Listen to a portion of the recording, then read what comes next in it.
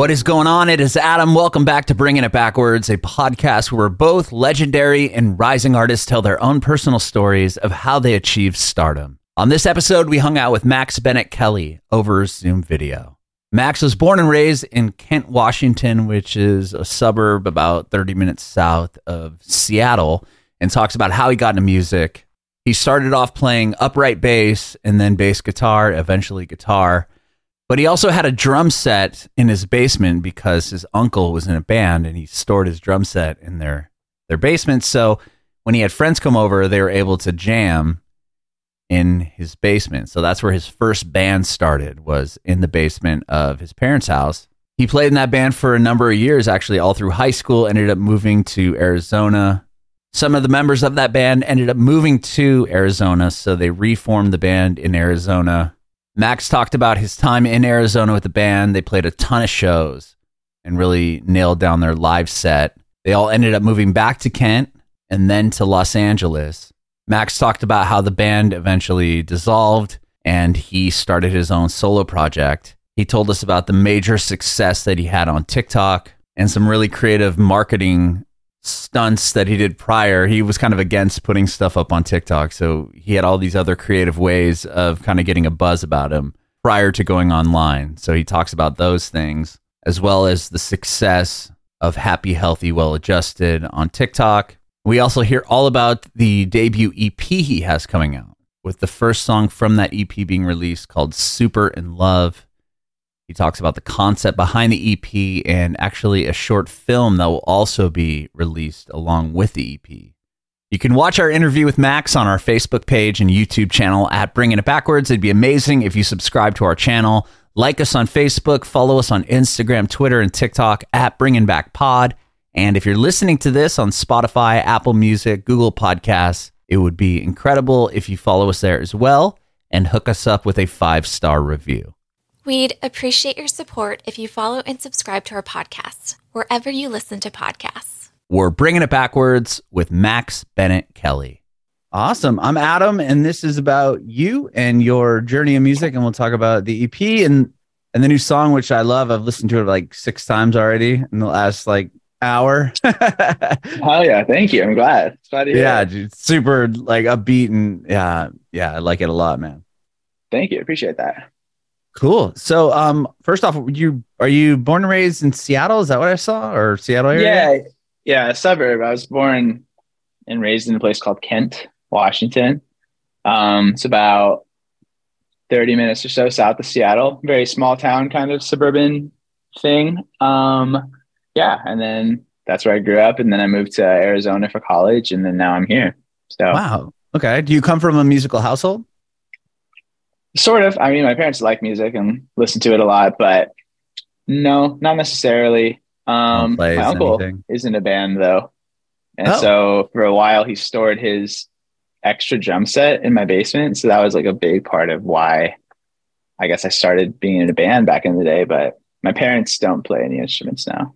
Oh, cool. So your uncle had a drum set at your house. So you would, that's what you first started to play? Is that where you kind of started out on? No, actually, no? I have to correct myself. My dad does have an instrument. He bought a trombone on Craigslist when I was a kid. He wanted to learn, but he never learned how to do more than one note. But I remember he did have an instrument. Did you play the trombone? No, he didn't. My dad was just he wanted to learn it and then just never did. But did you learn it? I guess. Did you pick it up? Oh no. Okay. No, I never did. No, I did pick up the saxophone for a second though.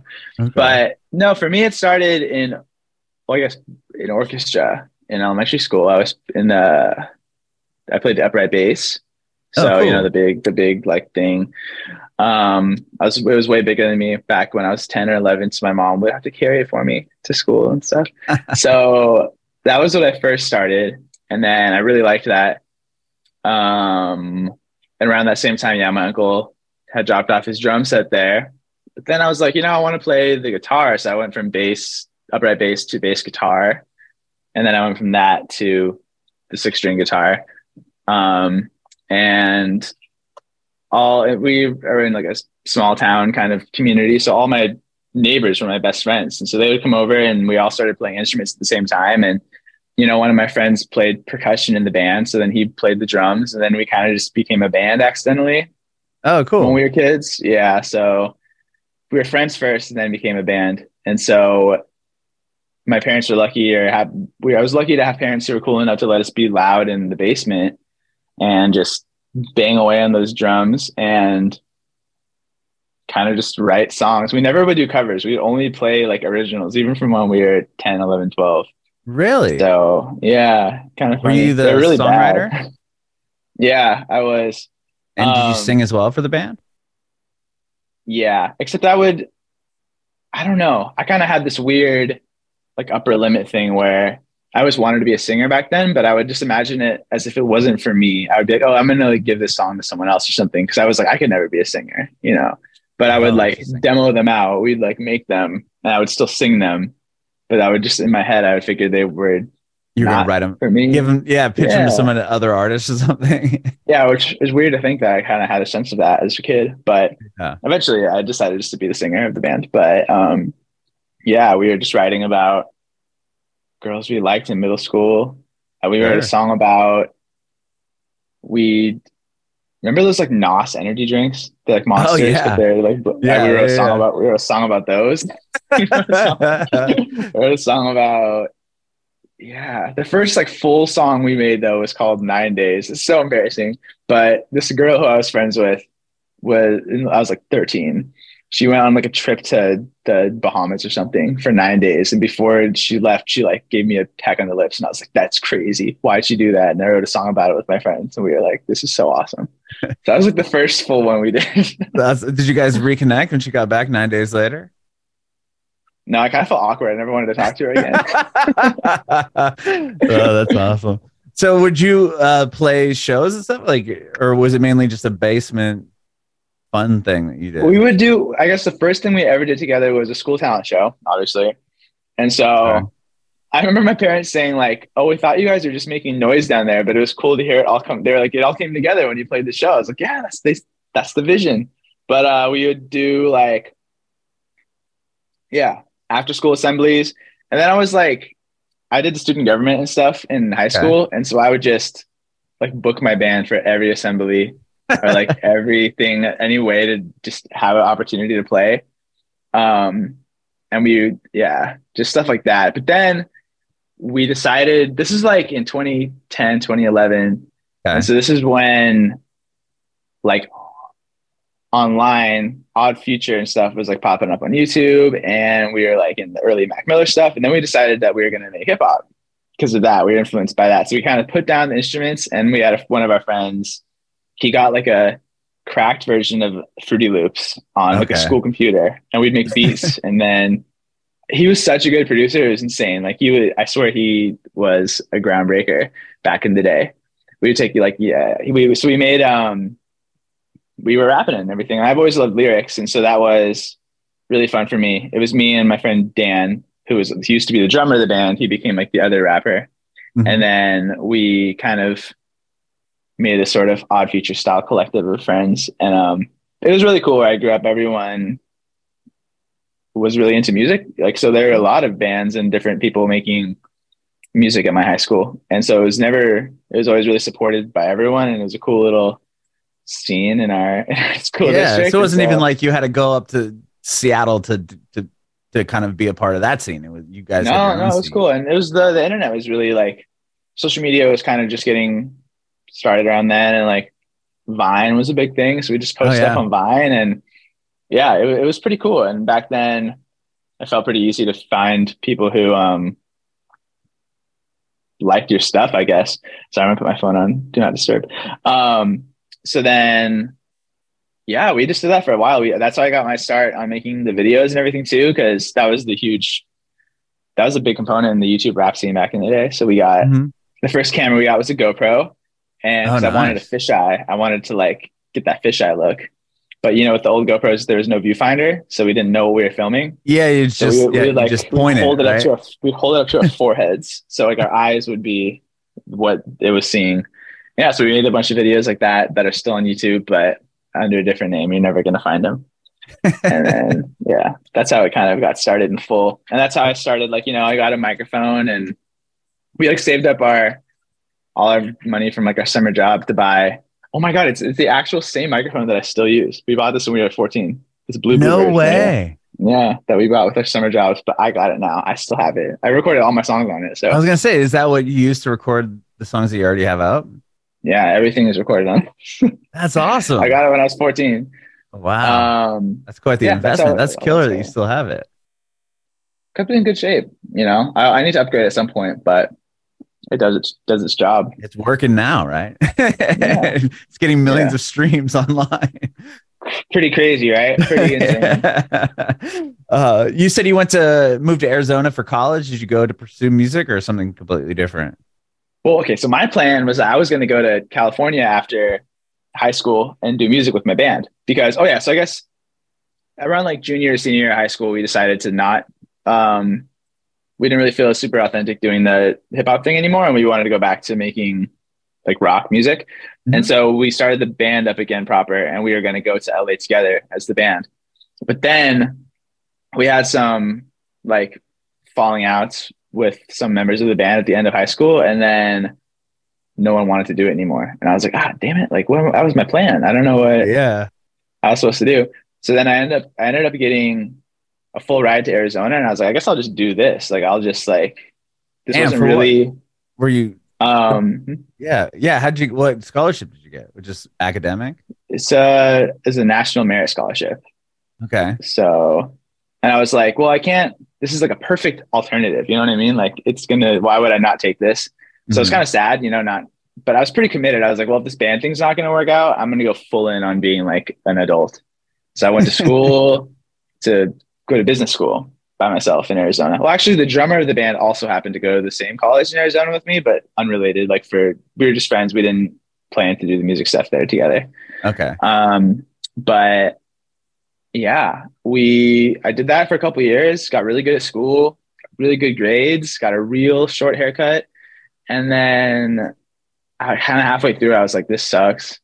I mean, like, I like school. It's fun, but I can see where this like leads me, I always had dreams of like escaping the kind of small town suburban life for me. I mean, a lot of people millions of people love this, right? But I always just wanted to not do this, but I could see that like this path I was taking in school was going to kind of lead me right back to where I started. So I was like, oh my God, I need to do music again.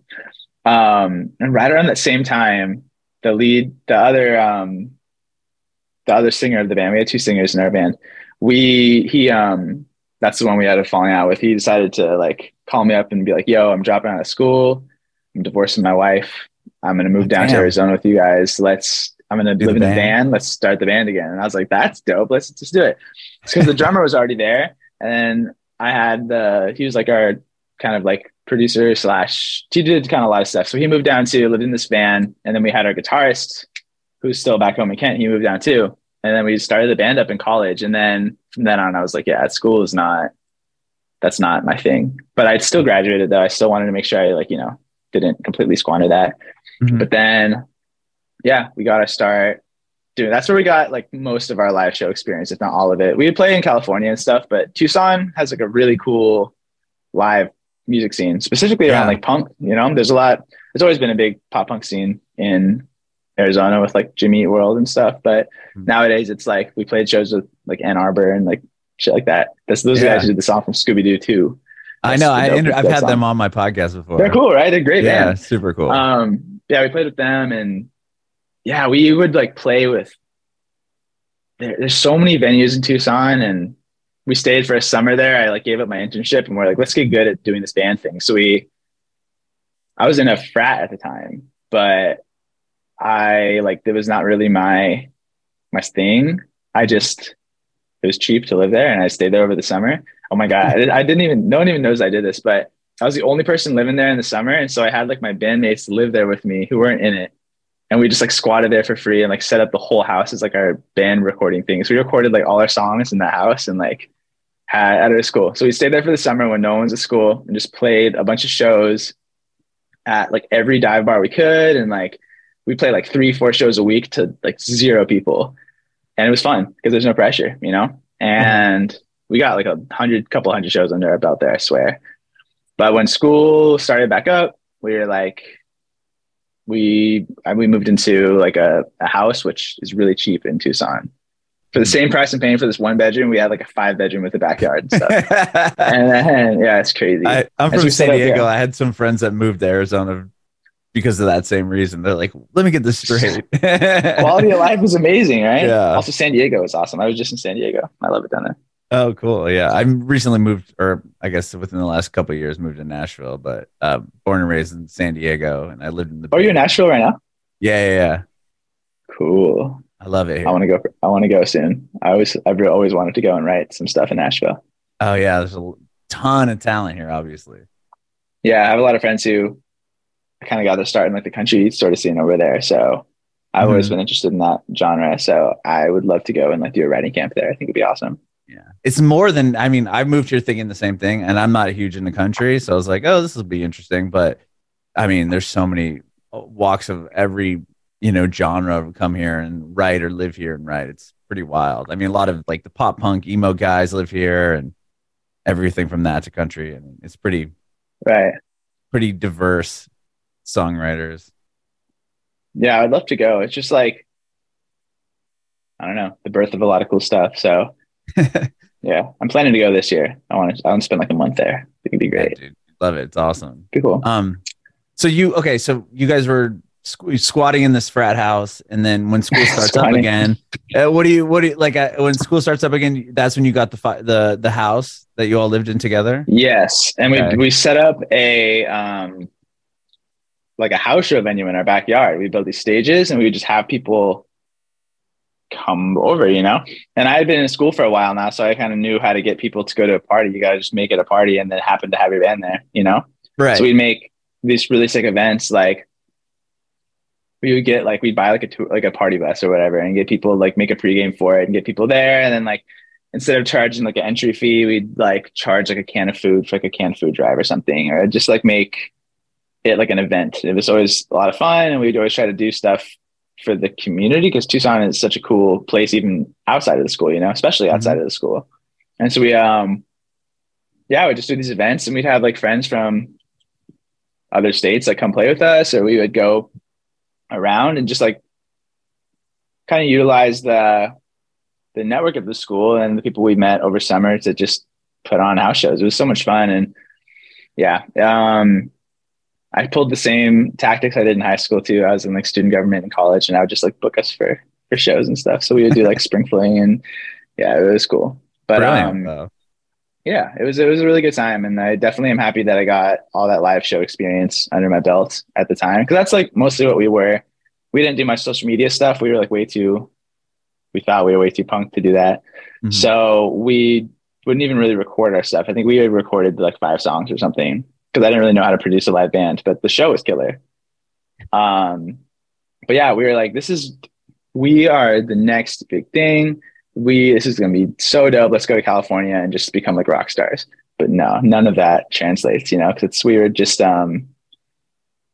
it's hard to make being integrated in like a live scene translate to LA. There's not the same people here, and we didn't have any kind of social presence. So when we moved here, well, that's not really what happened. We moved here in March 2020 is when our lease started. Oh, wow. Yeah. So that's when you left Arizona to move to LA with the band, as a band? I guess I'm doing like the speed run version. So after we graduated, we went back home. All of us went back home to Kent to save some money before we went to LA, because we knew it was going to be more expensive. And also we picked up some friends from Arizona along the way too. So they moved back to Kent with us. So we had this like house together in Kent where I grew up with some people from back home, some people from Arizona. But like, there's like 9 of us in this squad, like the 6 members of the band, and then like our camera people and social media people that we were supposedly going to have social media people, like a whole team of people. Right. But then we went back home and saved money. But then we met through like some chance encounters. We found these like producers in Seattle that we were pretty naive back then. We met them and they were like, we're going to turn you guys into like, I don't know. We bought into the whole thing. Superstar. So yeah. So they convinced us to stay for an extra 6 months to record this album with them. But I don't really know how that stuff worked back then. They made us like, they had us like gather a bunch of money and like give them this kind of upfront fee to produce the album, which, you know, now I know better than that. But so then we had to, you know, save up that money, then like get that money back before we moved to LA. So we stayed for 6 months, did like one session with these guys, and like we're really not happy with how it turned out. And so we were like, damn, we just got ourselves into this pickle. So we were supposed to go in September to LA, but then we had signed that 6-month lease. And so then we ended up not working with this band or these producers. So then we had to work like overtime at our jobs to like save that, get that money back to go to LA, which, you know, I feel like was kind of the beginning of the end for it, because we all worked at this Irish pub together. Mm-hmm. All of us, we got the same job and we lived in the same house, but then everyone at the pub we worked in together quit. So like we had to cover all the shifts. So we'd never see each other. Cause like one of us would open, one of us would be like lunch, one of us would be at night, one of us would be in the kitchen, one of us would be, so like we just had full control of this like Irish pub that we never would see each other. And then we'd go home and we wouldn't have time, or our schedules wouldn't conflict or wouldn't work to make songs. So we just made like no music, and we were just like, let's just get to LA. This will be great, you know? And then no, we moved there. Our lease started in March 2020. But I guess if you remember like the beginning of COVID stuff, it was kind of centered around the Seattle area, like in Kirkland, Bellevue, which is where we lived. So we were like in the epicenter of it. So we knew about it really early. And we worked in the restaurant back then. So like everyone was freaking out.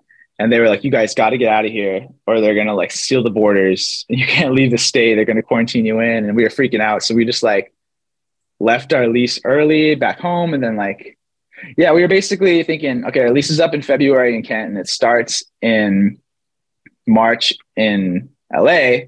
So if we don't go right now, we're going to have to move back in with our parents and we're never going to go to LA. Right. So we were like, let's just go to the new city together.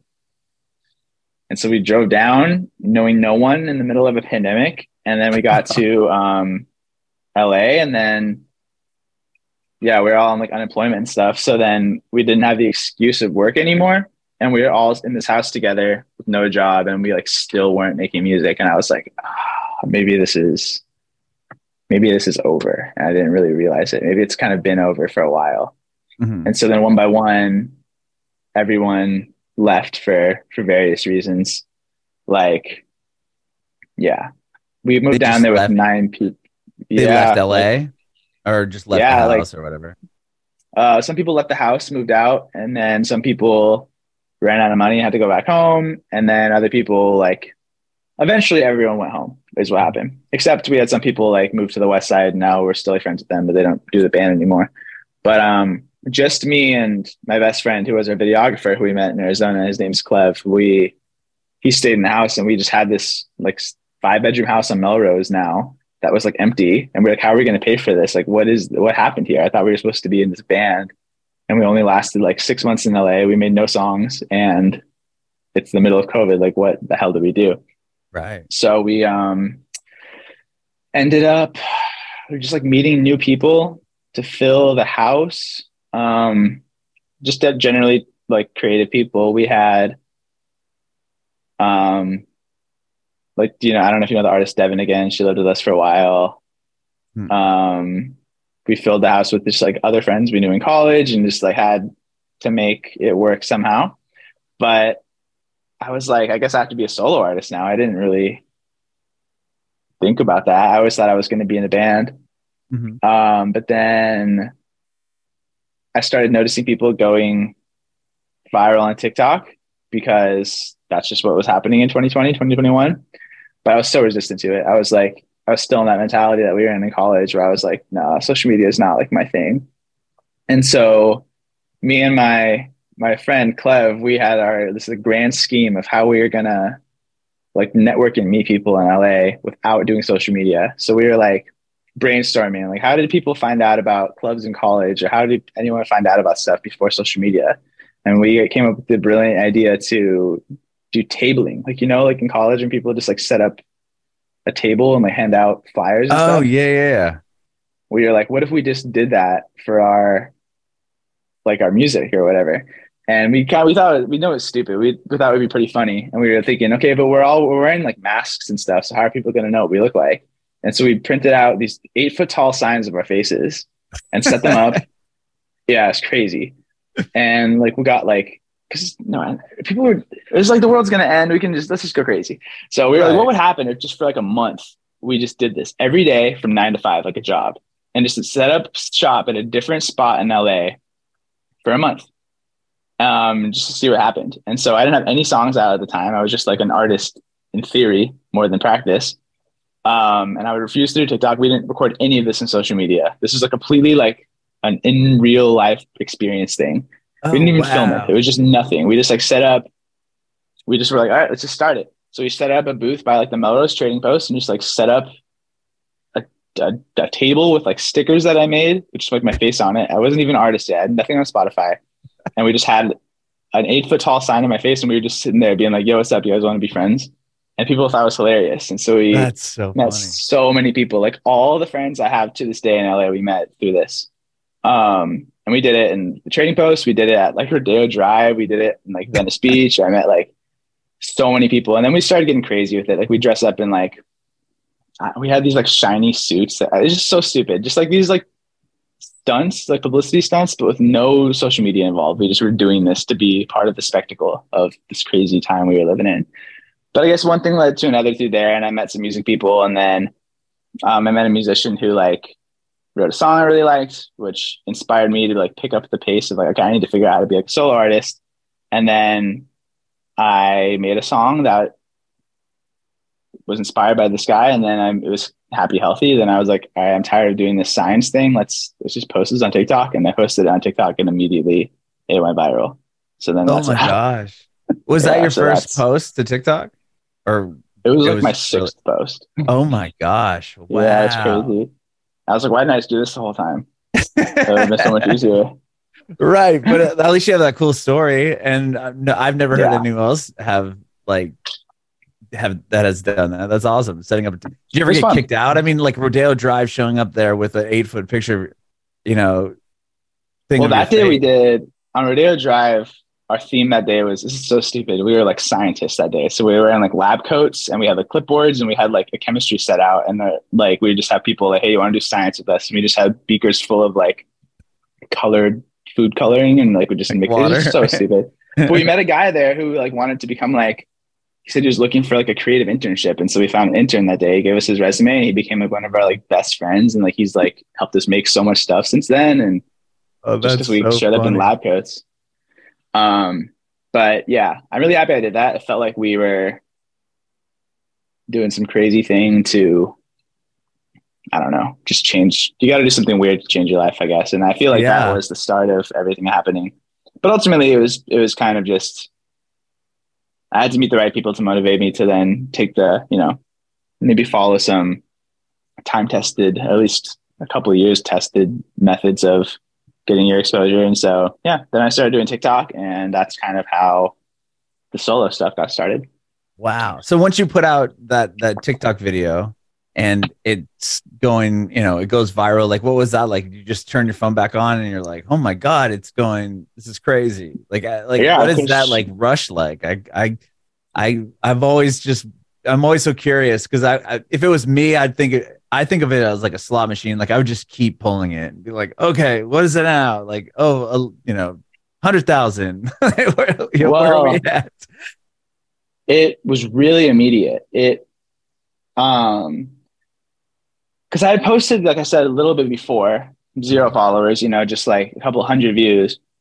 And all of a sudden that one was like, it's a couple 100,000 or something. And it was solo effort. It was just like me playing my song out of my speakers and being like, check this out kind of thing.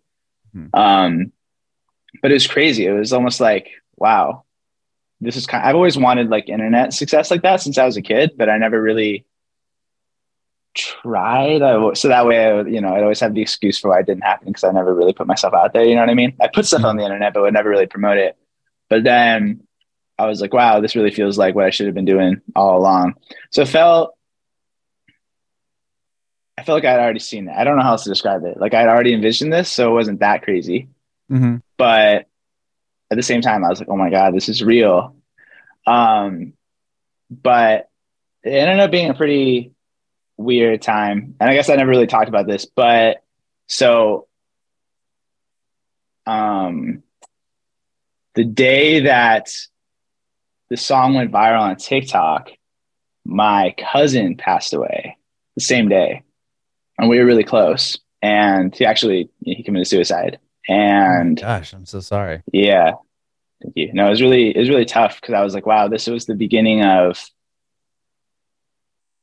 my career, and him and I were we were accountability buddy type people. And so he was really supporting me in like getting my music started, and he was pursuing a fighting career. And so I was like helping him along that. We do like weekly check-ins and stuff. We were super close, but then that happened. Yeah. The same day. And so I was like, what do I do about this? Cause obviously I was like obliterated in my brain. I was like, this is so terrible. But at the same time, like he every day would like spur me on, or every week we'd talk about,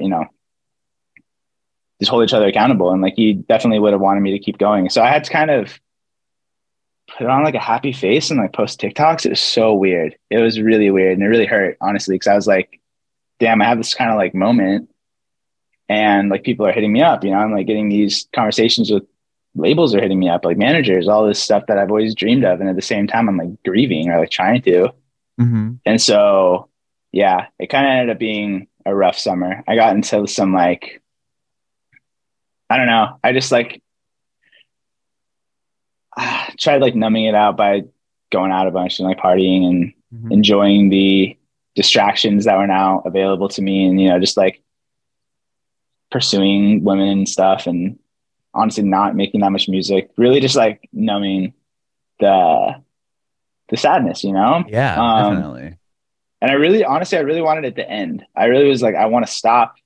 I wish like people would stop paying attention to me right now so that I could like process this. But I wasn't really thinking it that clearly at the time. That's what I think of it now. Cause then I ended up kind of like burning out like super bad, cause it sucks. It's pretty exhausting to have to try to be like dancing around online when you're really sad. Yeah. And also imagine. Like, yeah, it was tough. And then at the same time, I'm meeting new people, and like I had met like a manager, and so I'm going on all these sessions and I'm making new music. But then that was a weird thing for me too, because I had never made music with anyone outside of my band. And so I'm like meeting all these new people and trying to like write stuff, but at the same time, like really in pain and like kind of avoiding what I was actually feeling. And so I was doing these kind of like superficially motivated songs about whatever girl I was seeing or whatever dumb thing I'd done at a party or whatever. So a lot of my music was surrounded that kind of time of just like, here's the high of having a moment. Cause the song keeps growing, and I had like some really great opportunities happen from that. But at the same time, I'm like totally disconnected from myself and how I'm really feeling about everything. And yeah, so then that lasted about 6 or 7 months until I was like, this is making me so unhappy. I can't do this anymore. So I kind of got off social media, stopped doing TikToks, stopped making music, honestly, for a while. I made so much music that summer though, like hundreds of songs. And then maybe not hundreds, maybe like 100. But like, were you putting out others? I mean, because obviously with Happy, Healthy, Well Adjusted, like that song, not only did it do well on TikTok, but it translates over to people leaving the app and then going to Spotify and streaming on Spotify. And, it's got almost 12 million streams there. And didn't like Netflix do something with it, or like it really went. Yeah. Wild. Netflix was funny. They like tweeted, or they responded to the TikTok because, the lyric about the ex-girlfriend's Netflix. Yeah. And so then me and Netflix kind of had this back and forth where I just created this narrative where like Netflix itself was the entity was the ex-girlfriend I'm talking about in the song. And it was hilarious that Netflix like let me get away. They would like play along with it. Yeah. So that went back and forth. It was funny. And they came over, like they had a rep like give me like a gift basket with like a note in it, with like a breakup note. It was so funny. They really went in. But if actually those are the things that went viral more so than the song itself. Like, okay. So the Netflix story is what I guess, yeah, those were the big ones. The song obviously went, the videos of just the song did pretty well, but yeah, it was the Netflix stuff, which is such a confusing place to be in. Cause like I said, I had just started doing TikTok. And I didn't know what the hell I was posting. I was like, I don't know how to recreate this. And then this is such a unique situation with like the Netflix thing. I don't know. Yeah. Because, you know, the theory on TikTok is like, okay, if this works, keep doing it. I was like, okay, well, what are my choices here? Keep writing songs about corporations and hoping that they what's my play? Yeah. I'm like, I'm not going to do that. There's no way. And so then my kind of reaction, probably fueled by like kind of what I was going through at the time, I was like, I'm going to go the exact opposite direction for my next song. Mm-hmm. And so I think a lot of people wanted me to do, you know, a follow-up to Happy Healthy. And I was like doing sessions where people would be like, yeah, what's like a corporation we can name? And I was like so tired of it. I was like, there's no way I'm going to do that again. But we did. We did. We even made a song. I made a song about Chipotle one time. Like, I was like, what am I doing? This is not it. But then, so the next song, I was like, let's go completely a different direction. And, we did The Outsiders, and then I put that one out, and then went like in even another different direction with Fresh Screen. And then at the same time, like I was making the follow-up to Happy Healthy, like the EP that I have finished now and I'm putting out. Like, these are the songs that I see as being connected to, you know, Happy Healthy. Like, if this were an album, I guess I would have put Happy Healthy on it because these are all related in a way. But the stuff in between, like Outsiders, Fresh Screen, and then I did Birthday, and then Broken, Always, Never Again. These ones were just kind of standalone singles that just explored different sounds because I was never happy with just doing the same thing again. But I did want to kind of continue the saga of like what Happy Healthy meant, I guess, which to me is a song about being unhappy with where you're at in your life and yet still enjoying it, I guess. But I was really interested in the story of like what happened with that song, like from like a meta level, like putting that out, and then all the stuff I went through that summer was kind of what I thought was an interesting story, because it was like, wow, all my dreams are kind of beginning to come true, and I was just not happy about it, which I feel like is a pretty common feeling, you know, but it didn't feel like I thought it would. And I was doing it alone rather than with a band like I imagined, and I was grieving, and I was getting older and still living in a garage and like still had no money, and you know, stuff going viral on the internet doesn't actually necessarily translate to like success in real life like one might imagine, you know. Right. It doesn't really mean anything theoretically. Yeah, so those ideas like fueled the next batch of songs, and so that is what the new music I'm putting out right now is all that music I wrote in the summer after Happy Healthy. And then that's when you took the break. You said you kind of like took a, did you say break, or you know, after the fact you were kind of like, okay, I need to like, you know, I need to reset. Yeah, reset. Like that's a good word for it. I couldn't think of. Yeah, it was like in December of 2021. I remember I just did a session and I just felt completely empty. Like, obviously I can make a song. I had enough practice now to like make something. I can make a song and it could sound good, but I was like, this does not feel like honest anymore. Or it doesn't feel like for me, it's always about, first and foremost, like, what is this expressing? More so than like, is this catchy? Obviously I want them to be catchy and fun and, you know, like listenable, but it always has to come from a spot for me of like, here's a feeling that I kind of don't want to feel anymore. So let's put it into a song. So it just exists on its own separate for me. That's always how I've worked. But then I stopped like wanting to do that or something, or I felt like I had to start confronting myself literally without having to make a song, without having to like hide behind the making of a song and like really think about, wow, like, okay, I moved to LA. I got into a lot of credit card debt to make this music thing work. I live in a garage. My car doesn't work. Like, I'm not happy. And I did this so that I could make songs. Like, I have to deal with my life now. I got to figure out how to get this back in order. Cause you know, world is opening up again. And then I had to I felt like I had like, not fucked up, but I had gotten myself into a corner in pursuit of this, you know? And so, yeah, I moved to LA. Yeah. So I moved to LA and spent all my money to become what? A guy that is making TikToks without really knowing what I'm without even really feeling like I'm being myself. I don't know. It just felt like the music I was making, nothing felt really honest anymore. So then I just had to decide like why I wanted to do this, like what it was for. So the next year I was obviously still making music. I'm always making stuff, but I explored a bunch of different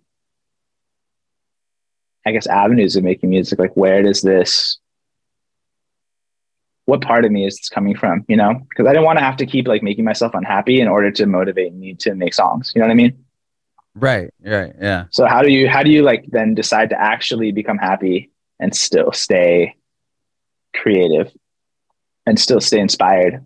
So that's like what the last like year, I guess, has been about. I think I've kind of figured it out, but at the same time, it felt like I was running out of things to say. So then I decided to go finish up all the music that I made during that summer, which then became this EP that I'm putting out now. Okay. So like even with the most recent one that you just put out, the Super in Love, with that song, was that a part of that summer batch, or was that something okay. That's like one of the last ones I wrote at that time. And so yeah, the EP is coming out this summer. It's kind of the first time I'm talking about it, but yeah, it tells a story. It's about what happens when you reach for something and then you kind of get it, you know? And so yeah, it's a story of Happy Healthy came out. I decided to use that to become this like person I didn't really like, and doing the whole LA thing. And amongst that, like, you know, I met this girl I was seeing for a while that kind of, I don't know, became my muse sort of, but really it was like a me thing. You know, that's how it always is. It's like, I wanted something to write songs about. So then Super in Love is like the end of the EP. It's actually the last song on the EP. And it's kind of like the epilogue for this story, where I can kind of look at everything in past tense and be more positive about it. But yeah, it's a story. It's like it's intertwined with my feelings about LA, my feelings about girls I was seeing, my feelings about myself, my feelings of grief and everything. And yeah, I thought it'd be interesting to start it off with the end. So, you know, when you read a book and you read like the last sentence before you. Yeah. You ever do that? I never, dude, I was terrible at reading, man. I still am. I have to listen to it on like Audible, but I knew people that do that though. Yeah. They'd go to the very last few sentences of the book. Like, okay, now I kind of know how it ends. Let me start at the beginning. Yeah. So that's kind of what I wanted to do. Okay. So that's why it's roll credits. It all makes sense in the context of now of it does. EP, yeah. Yeah, now it does. And at the time, you know, I'm just writing what I feel, and then you kind of put it together at the end. And you're like, oh, like these songs together tell the story of what, you know, it is. So you'll understand when you hear the full thing. But you know, the first song kind of plops you down right in the middle. It's a song about being like at a party, and you're like, this is terrible. I don't want to be here, but yeah, at the same time, I don't want to be anywhere else. I guess I just got to be mad about this. And just that feeling of like, why don't I like this thing that I thought I liked? And that's kind of the theme of the whole thing. Yeah, 6 songs, and this is the first one. They were all made in my garage that I used to live in Melrose, on that same microphone I got when I was 14. But then when we started playing them live, me and my band that I met here, we were like, this is so much more awesome when they're played live. So then I was inspired to record the whole thing with a live band, actually, except for Super in Love. Super in Love still has the drum samples because I just liked how they sounded. But the rest of it, we got a 4-piece band and I recorded the whole thing live. And I was really insistent on, I have to engineer this thing myself. I got to produce this myself. I don't know. I had like something to prove, or I don't know, some weird thing, I feel like. So I was like, fried my brain this summer trying to figure out how to track a live band. And also I was really obsessed with like 90s rock at the time. So I was like, how do we make this authentically sound like it was made back then? So I bought a bunch of gear that would make it sound like that. I like researched what guitar pedals my favorite bands use. I like refused to use any plugins. I went crazy about this. I don't know why it would inspire me to do this. Yeah, I was like, I'm going to get the chunky Weezer guitar sound, but with real gear. I'm not going to use these plugins. I don't know why. I don't know what inspired me. I just like the idea of like challenging myself in that way. And so, yeah, I was like, let's make this whole thing with like no reverb. Let's make it sound like old Pavement or something. Yeah. But, yeah, I remember because I've always loved Pinkerton by Weezer. Oh, that's and the best I liked album from them. Yeah, it's the best. And I liked I like the story of it because, they follow a Blue album with self-producing this thing to sound like their live album. So I was like, oh, I can do that too. And I thought it would be cool to put a body of work together like that rather than a series of, disconnected singles. I was like, what would it feel like to create something from the top down? These are already written, but to produce these out in a way that hopefully, at least in my brain, is more than the sum of its parts. And so it felt really cool to make an semi-authentic representation of the music that inspired it. I think that's also a reaction too, because Happy Healthy kind of got put in this lane of like the new pop punk type stuff that was especially really popular in 2021. And I was like, what if we take a step back from that and make this sound more like what inspired it, but written in the style of the way these new style songs are? So that was kind of the experiment. But yeah, after that though, I kind of learned like, maybe I don't like being a producer as much as I thought, but I'm happy that I did it. Happy that I did it. Yeah. Wow. So the whole record, you produced the whole EP that's coming out. I produced everything except for the next single, because the next single is just an acoustic guitar and me. Okay. But I did that one with Lil Aaron and Dan Garrity, who plays guitar for 21 Pilots, and he and Aaron produced it. And also I didn't engineer that one. That's the only one I didn't mix. I didn't mix or produce that one. Okay. But everything else, yeah, I did. You did? Wow. Yeah. So happy that I got that done, but feels like it came from a place of something to prove to myself more than anything. But, at the end of the day, it took way longer than I wanted it to. And it took a toll on my mental health, I think, by holding myself up in not this room, my old apartment, and just like mixing this thing all day, which I never really had any idea of how to do. But I even feel like that is something I had to get out of my system too, because, music for me used to be this really collaborative thing with my band, but then I was kind of forced into doing this solo artist thing. So I think I probably got the idea in my head that like, I got to go at it alone. I got to do this all by myself.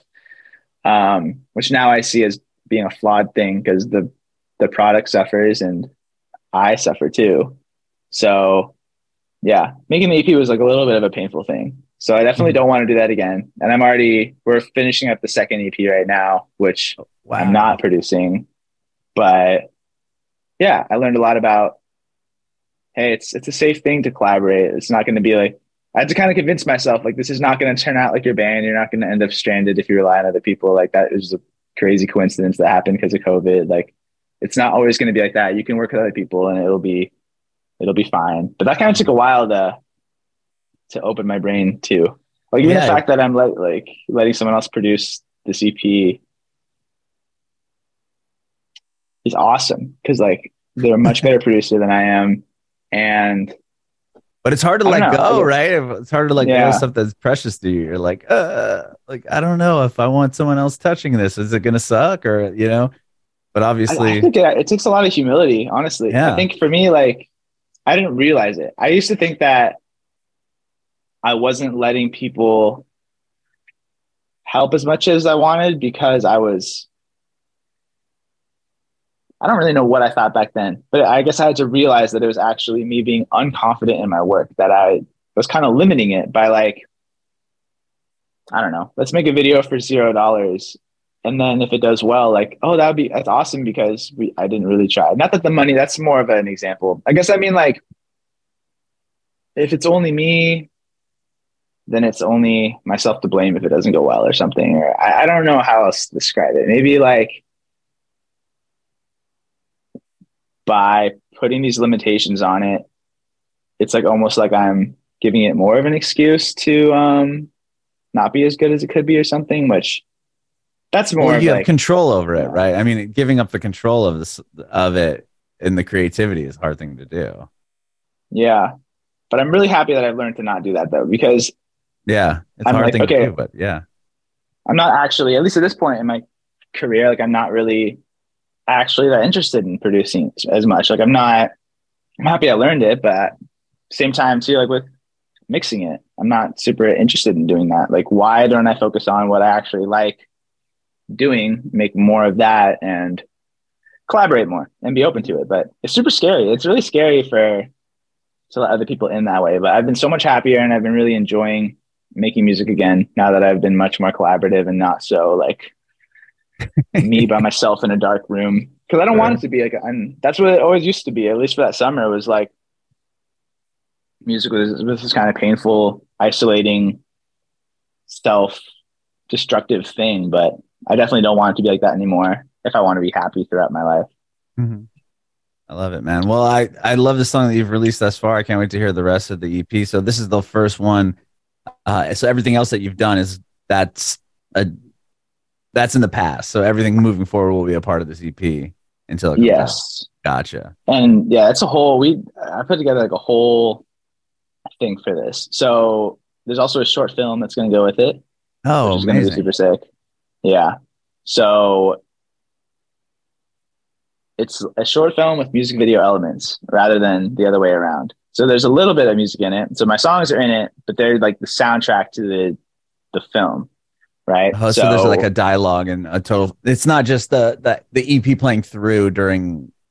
No, there's actually very little music. The music is just there to be the soundtrack, but it's all acted out, all dialogue. We did it with my girlfriend directed it, and she also stars in it with me. And then we had a whole crew, and like even that was a whole thing that I've always wanted to do these music videos all by myself, but I had no choice but to let go of the reins when you're making something as big of a scale as this is. And that was such a relieving, nice process to be like, oh my God, like let these talented people make this thing better rather than me having to be a control freak about everything. But what I learned is like what I do like to do is I like to do the writing and I like to do the acting, but I don't necessarily want to direct this thing, nor do I necessarily have the best vision for it, you know, but my girlfriend's an amazingly talented director. And so I was happy I felt great knowing it was in her hands, and then was kind of spearheading the thing. But I'm really excited to put that out. That's going to be a really cool experiment. I've never really seen anything like what we did.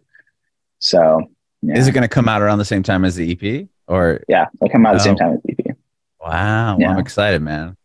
Yeah, it's going to be super sick. Cool. I'm very, very stoked about how it all came together. And it felt cool to put together a project like this scale, and you know, because I never even put together an EP, but I put together an EP with a short film that is like its companion piece. So I was like, where did this come from? This is pretty ambitious. I'm hoping it turns out really well. We're not finished with the editing yet, but I'm really happy with just the fact that we put it together. I'm happy with the fact that the footage exists, basically, because I've always wanted to do something like this, and even just making it was a huge accomplishment. So I'm excited to see how it turns out. Awesome. So am I. And I can't wait to hear the rest of this EP.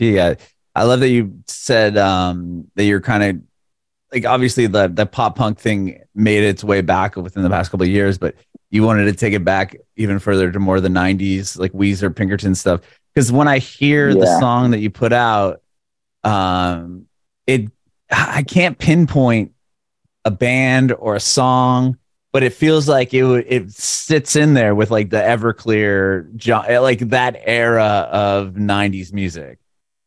Exactly. When I started the song, I actually was like, I want to make this not a parody, but I want to take like every 90s song like trope and like put into a song and then change the production so it sounds modern. But then when I was done with it, I was like, whoa, this is kind of awesome. It's just like a throwback.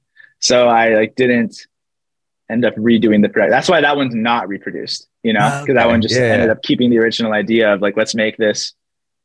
This is before all the AI stuff. But I was like, imagine if you made like a 90s song with an AI band or something. Like, let's make this the most 90s thing. But obviously it's like, I even went in, like, if you hear in the song, like there's a little synth in there, which is literally the sound of a Game Boy. I'm like pressing the buttons of the Game Boy to make those sounds. Yeah. Like I put a synth on the Game Boy Color and I like, you know, pitched it around in post, but that's the sound you're hearing is a Game Boy sound. So even like that, I was like, let's just make this like super 90s. That's awesome. I'll have to go back and listen for that piece. That's amazing. Yeah, it's super cool. It's a little bleeps and bloops throughout the verses. Well, yeah, when I heard it, I was like, damn, like, yeah, it sounds like if I was listening to alternative radio station in 1997, it would just like, that would be a song. That happens, you know what I mean? Yeah. Like, yeah, it's really, but it's cool. It's modern though. You know, it doesn't sound like you like the songwriting, right?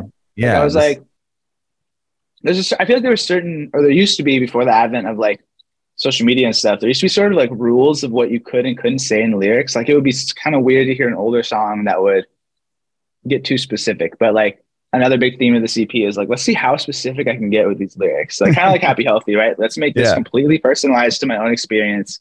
No metaphor. Let's not even try to make this relatable. Let's just like say what happened. Like don't even make it rhyme. This is just there. And I feel like that is a pretty modern thing to do in terms of, I mean, modern is the right word, but that's something that I guess I wouldn't have heard back then. Right. And so, yeah, you'll hear that a lot more like in the EP itself. I'm like talking about things that are super of its time, you know? And that's like really what I wanted to do too, is I want to make like a 2021 core album. Like people, I don't know. I wanted to really feel like a time capsule of, I guess, a lot of things. So awesome, dude. Well, again, thank you so much for having this conversation with me. And I love what you're doing. And I can't wait to hear this, the whole EP, and now check out this film. So that's really cool. Thank you for having me. I appreciate you having me on here and letting me spill my guts. Oh man, this has been great. I have one more question for you before I let you go, Max. I want to know if you have any advice for aspiring artists. Ooh, okay. Be an artist.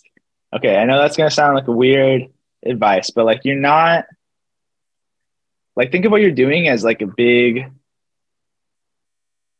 spiritual art piece. Like you are the artist. That is what you're working on. Not the individual song, not even the EP, not even the album. Like each one of these little things you work on is just practice for like the big art piece, which is yourself. And I completely just ripped that from the book, The Artist's Way. But like, seriously, when I was focused on it on the micro level, even as much as like, is this the best chord progression? Like, no, expand it. Like the details don't matter as much as like, how are you developing as an artist? And once you start focusing on that, so many answers become clear, you know, like I know a lot of artists, myself included, like struggle with like, what do you post on social media? Well, if you think about it from like the top down level, like who am I? How do I be authentic on all fronts? What would my artist do? What would I do? All the answers become clear. Then you never like run out of things to say when you're writing a song, or it's like, it's not about the song. It's not about the individual thing. It's about what you as a piece of art to yourself mean. I hope that makes sense, but thinking about it as big picture as possible, and everything in your life should be, I guess, not in service of the art, but it is. It all comes down to the big art piece. So that's my biggest piece of advice. Focus on the big picture.